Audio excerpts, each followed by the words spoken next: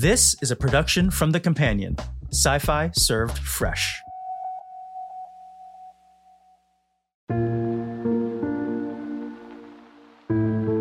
You're listening to The Companion's audio articles.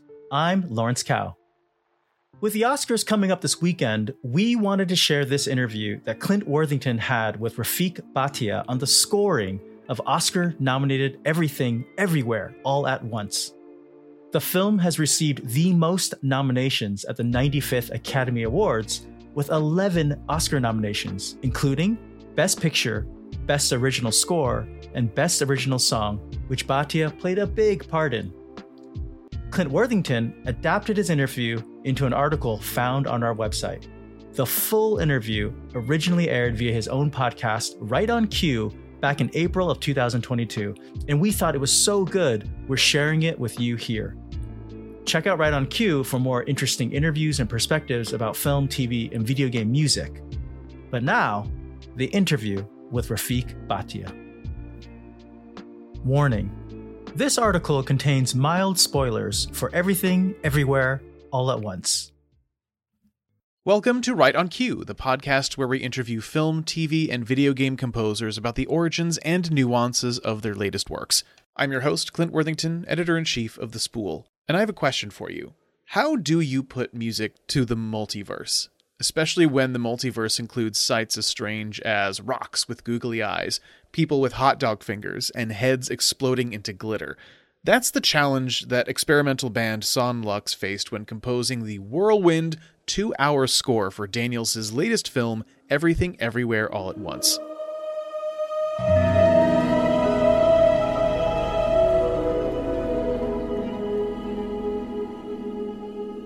Building on the devil may care absurdity of their previous works, like the music video for Turn Down for What and 2016's Farting Corpse buddy movie Swiss Army Man, the directing duo known as Daniels starts their newest work comparatively simply.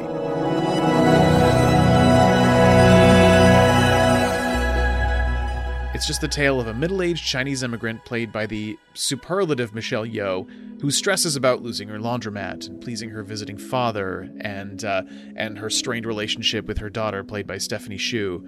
But before long, her distant husband Waymond, played by Ke Huy Quan from Temple of Doom, returning to acting after decades out of the game, informs her that he's actually from a different universe, and she is the only person who can stop this chaotic force of destruction from eliminating the multiverse as we know it.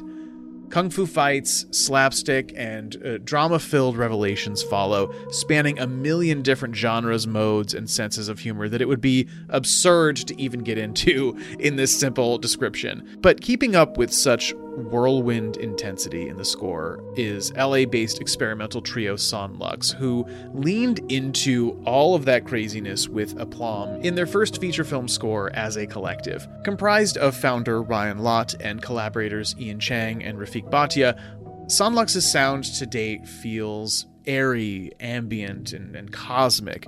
There are albums like their 3-part Tomorrow's trilogy that already capture some of the kaleidoscopic grandeur that Everything Everywhere needs. And indeed, the score itself matches the dynamism of those projects, as zany and nostalgic as it needs to be in the needs of the moment, while still maintaining a cohesive dramatic through line. It's the same sort of sleight of hand trick that the film itself pulls off. You know, you've got crazy moments and different universes flitting between each other on screen, even from frame to frame, and yet throughout all of it is this cohesive story about generational trauma and the need to sort of make recompense for the life you've lived and about the road not traveled and making peace with that. And now that the film's been out for a few weeks, I wanted to focus on the score, which is a really, really interesting component of a really interesting movie. Luckily, I got the chance to sit down with Son Lux member Rafiq Bhatia to talk about all that. So you'll hear us talk about the film's soundtrack, the unusual collaborative process they had with Daniels, and the challenges of building a house around a single chair. Metaphorically, of course.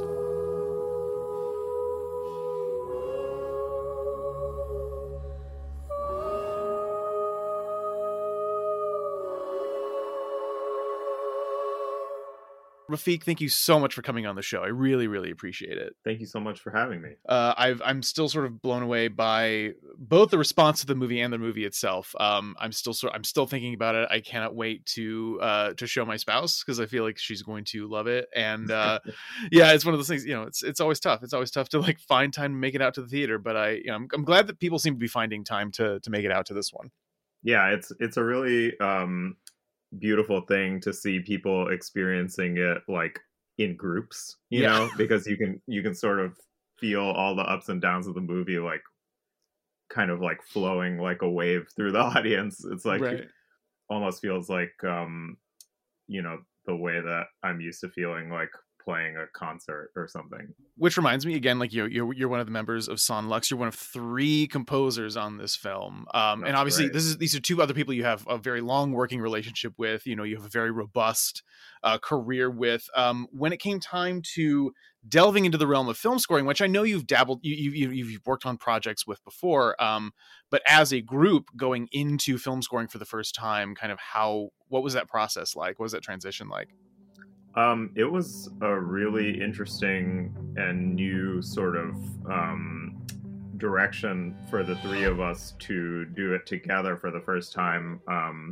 Ryan has scored feature films before, and Ian and I have done a little bit of it in the past, but this was the first time that the 3 of us really sort of came together from the ground up to build a score. And what wild sort of trial by fire it was. This movie is 2 hours and 19 minutes or something like that, and there's an hour and 50 minutes of original score in the film, and it's very tightly scored to the film. Like the approach that's sort of in vogue these days in a lot of cases, which is very effective in a lot of cases, is like for the music to sort of be atmospheric and this sort of tense underlayer that loosely correlates with the picture. Mm-hmm. And what we were doing was like very, very, very tightly sculpted to what's happening on screen, and that is a painstaking process. And we learned a lot, I'll say that. Well, and you kind of had to take that approach, given that the very fabric of the universe of the film is changing even from frame to frame. Absolutely. Yeah. And I should say it wasn't the original plan. Oh, really? I think earlier on we had thought, we'll score some portion of this, but they're also probably going to use existing music of ours under certain scenes. And, I think what happened was, as we went along working on this, we just kept realizing that it could be better if it was more shaped to what was happening, because everything on screen is just so meticulous and so precise, and we just wanted to make sure that the sound of it matched that. And I think that is really one of the great stories of this film, is that every department that worked on it, from production design to sound design to music, everyone was just pushing each other to do the best and craziest work that we all could. And yet it does feel very Son Lux. I know you were sort of like, we need to create original music for this, but this does feel like an extension of your existing work. I mean, there's also sort of like the Tomorrows. I feel like there's a lot of colors in the palette that you were able to sort of bleed through into the score for this. Sort of how conscious was that? How much of that was going to be, we're going to build on our existing work for this score? Well, I think we had a really interesting and helpful early conversation with Daniels, where they were telling us, they came to us before they started shooting. It was in the fall of 2019, and it was around the same time that we were working. We were in the studio in residence working on the Tomorrow's trilogy at the time. So it was in the same season, and they came to us with a really specific set of reasons for why they wanted us to be involved, which was really helpful. They wanted us to be ourselves. They were really familiar with our music as a band, and also with all of our individual projects, because we all make our own music outside of the band. Right. And they knew that the thing about what Son Lux does, and what the 3 of us all kind of share in common, is this idea of reconciling seemingly disparate elements And what they envisioned for this film was that over time, all of the different universes in the multiverse might cohere into something that felt, greater than the sum of its parts and that had an emotional weight. And so that was their reason for coming to us. But they also stressed that earlier on in the film, they wanted it to almost feel like you were changing channels and that each universe had its own sort of distinct sound identity that helped establish it for what it was, so that immediately when we're in the hot dog hands universe or whatever, like, you know where you are. But then over time, these different elements from these things would, cohere.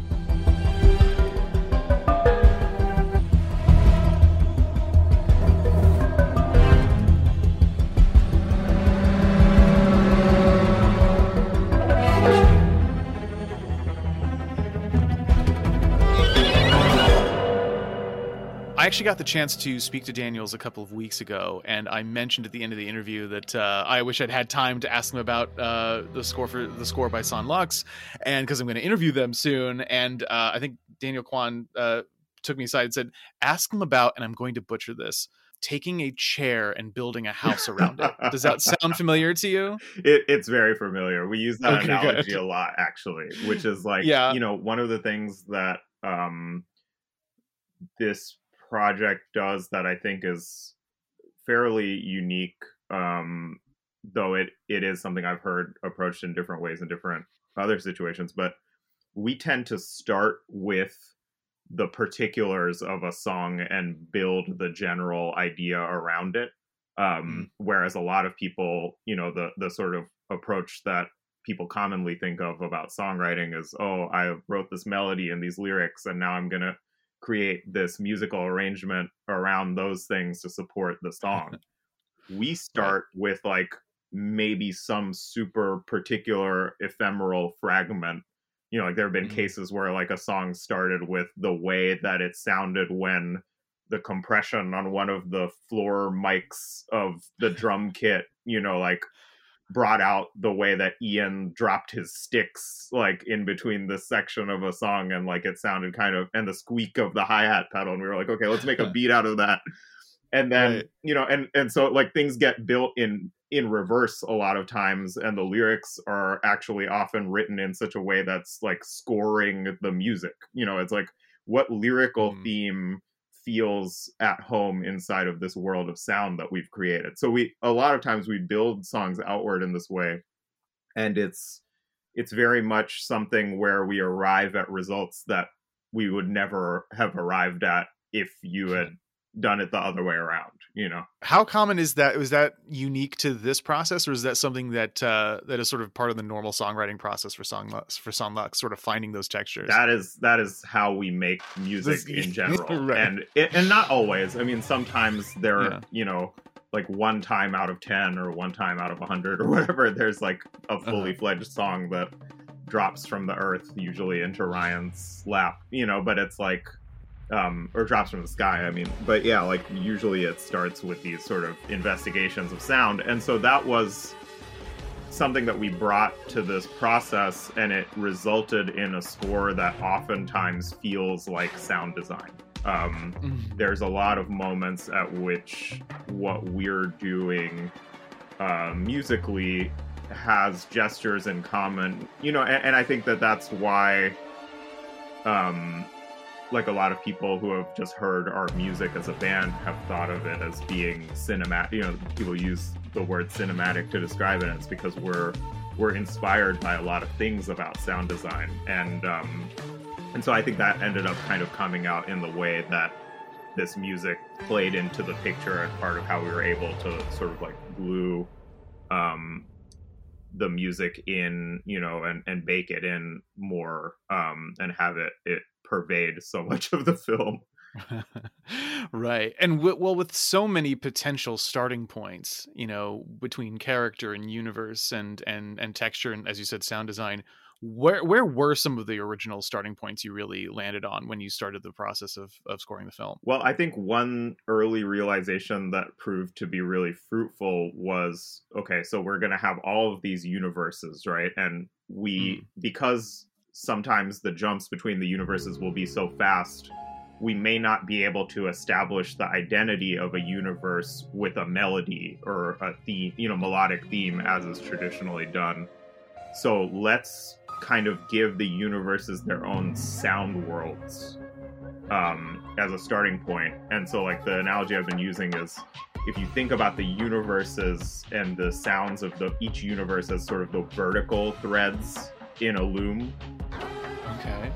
You can think about the melodic themes that we did come up with, which rather than kind of describing or pairing with a given universe, were more big picture themes, like the relationship between Evelyn and Joy, or the, Wayman's like encouragement of a kinder sort of approach in life. Like there are these short melodies and melodies that were purposefully written in such a way that they could be dressed up to be maybe very sweet or sad in one universe and then very menacing and scary in another universe. Like melodies that kind of had this pliability.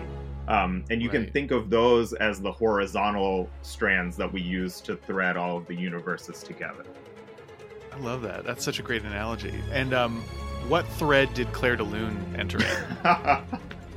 I love that you asked about that.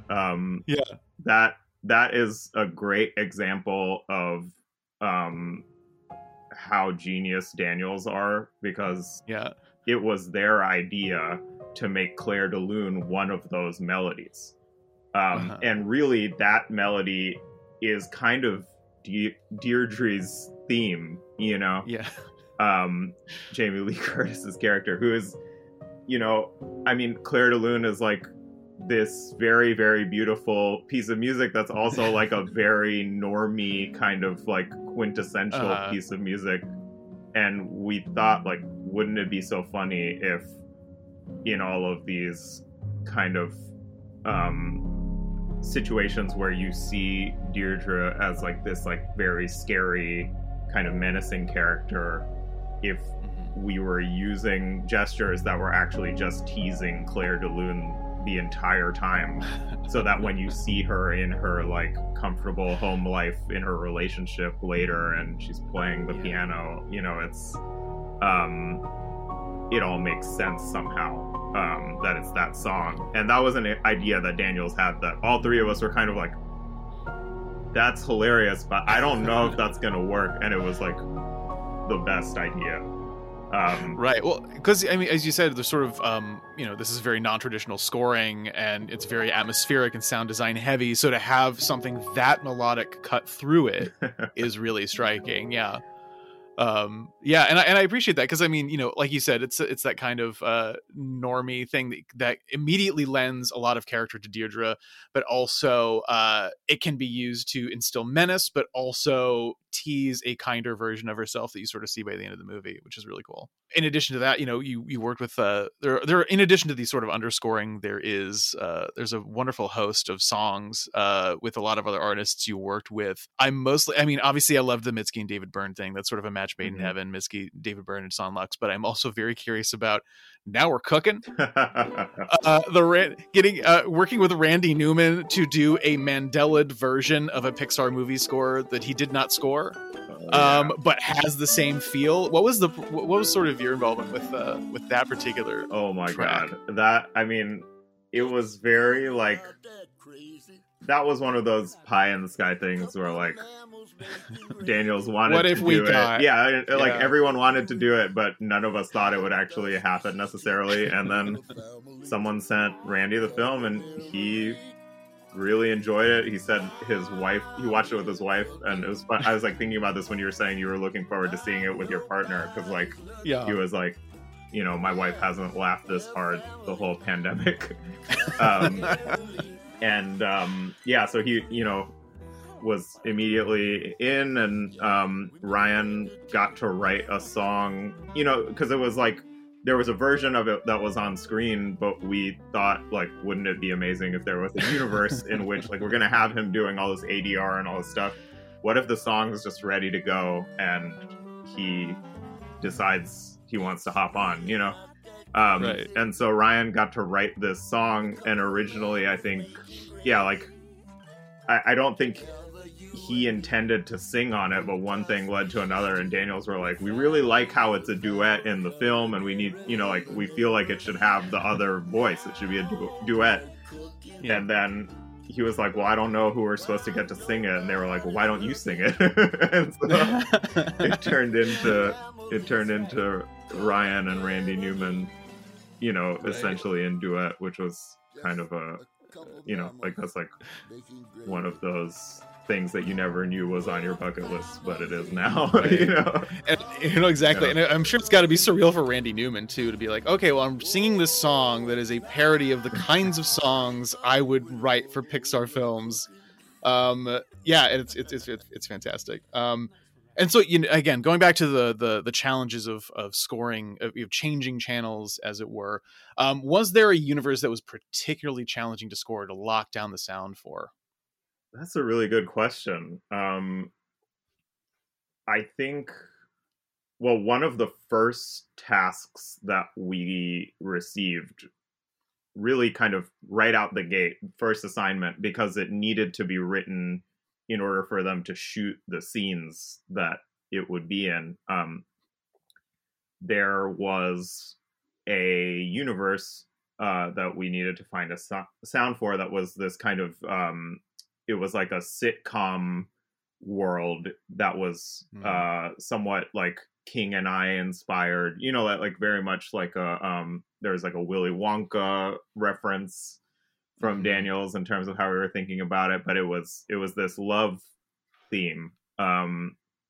And there was going to be a world in which it was kind of a regular sort of sitcom on TV. And then there's going to be another universe in which, I'll just come out and say it, in which sure. People have, they're singing about their love for each other, but they're in a universe where they have hot dogs instead of fingers.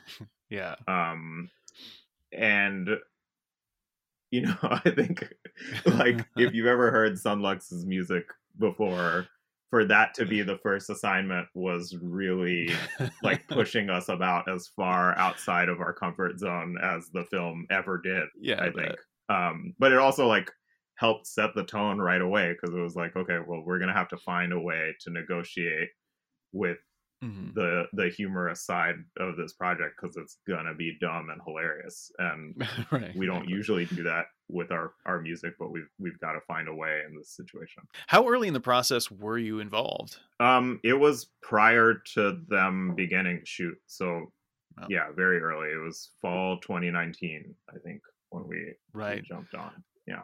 Because when I spoke to them, I remember they mentioned that sort of the office building in which so much of the film is set essentially also act as their production offices, and like sound stages and things like that. Did some of your scoring process take place in that building as well? No, and part of that is because we, you know, like, even before the pandemic, the three of us all live in different cities, and we were working on this remotely. We got to be on set one time together, and it was 2 days before, like, everything went on lockdown. We were out there, like, that's where I flew home from, and that was my last flight, you know, before the lockdown started. They wrapped shooting at 7 a.m. They stayed up all night and wrapped shooting at 7 a.m. the day that the studios closed. Wow. So yeah, so we never really got to do much of this in person. Instead, most of it took place virtually. What did you get to see on that day? Like, what were they shooting that day? So when we walked in, they were shooting the movie star universe. And, you know, Evelyn was on the red carpet. And I just remember, like, watching Michelle Yeoh basically shooting B-roll footage. You know, like, it was just her walking up and people snapping photos, and she's kind of looking off and distracted. That was, like, the first thing. It's just a like, millisecond of the film.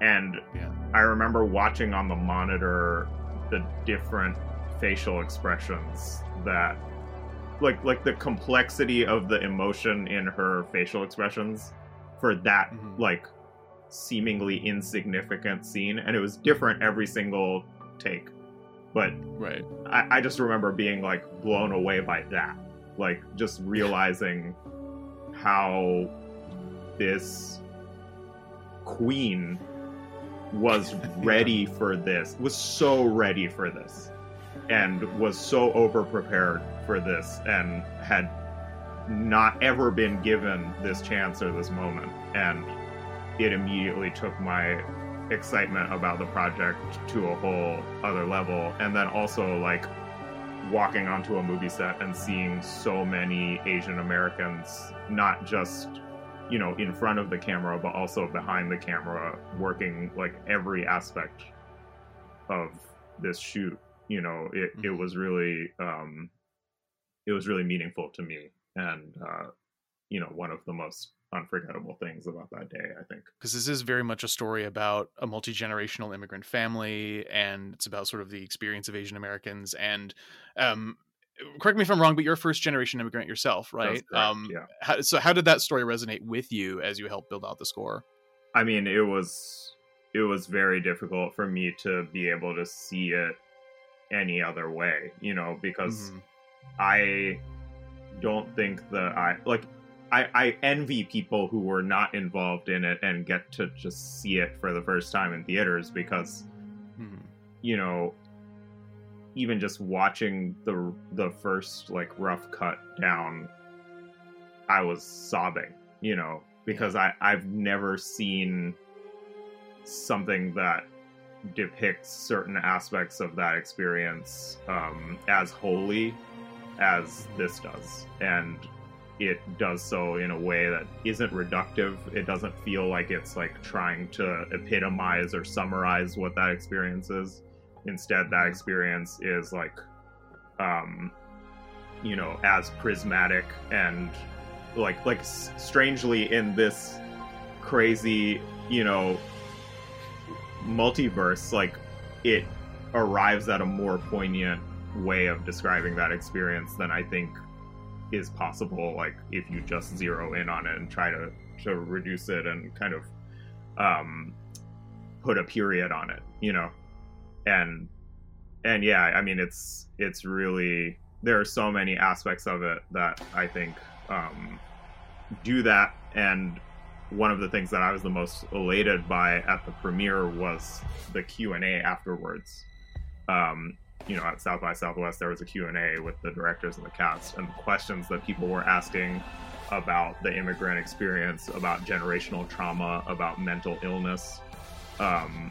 These things made it feel like everything was worth it because it translated. You know, like the movie made sense to people, and they understood what we were trying to get at, and that was like the moment at which I was like, oh my god, it works, you know, like, right. Because having, you know, I mean, 2 hours of music, like, we were so overexposed, we had no perspective anymore by the end of it. And yeah I imagine just being a gibbering, drooling mess by the end of it. Yes. Just yeah man. But I gotta say though, if your movie is good enough that it can mine an actually good Q&A out of an audience, that's something to treasure. Because there's so many times when that is not the case. So it's really, really nice to hear that led to some really good, insightful questions. But yeah, I mean, I guess in terms of the only question I have left to ask is, did you sort of catch the bug collectively as a band to score more? Does this kind of seem like a once in a lifetime chance? I mean, I think both of those things are true. We were so excited to score another thing together. Yeah. I think though that this film does feel like a once in a lifetime chance. It is a really special movie, and I think it's safe to say that there will not be anything else quite like it. But that's also good, and I hope that we get to do more things like that, where it's completely different from this, but that it shares in common the fact that it's so itself that there won't be another film that, you know, really matches it. And that I think if we got to do that again, I would be so happy and grateful, and at least we got to do it this time. And I'm so proud to have been a part of that. Absolutely. Well, Rafiq, thank you so much for taking the time and sitting down and talking with me. Like, this is, again, it's a great film. It's one of my favorites of the year. And it's a fantastic score. I can't wait to listen to all 2 hours of it again. And just put Now We're Cooking on repeat until the end of time. Yes. All right. Thank you so much. All right. Yeah. Thanks so much.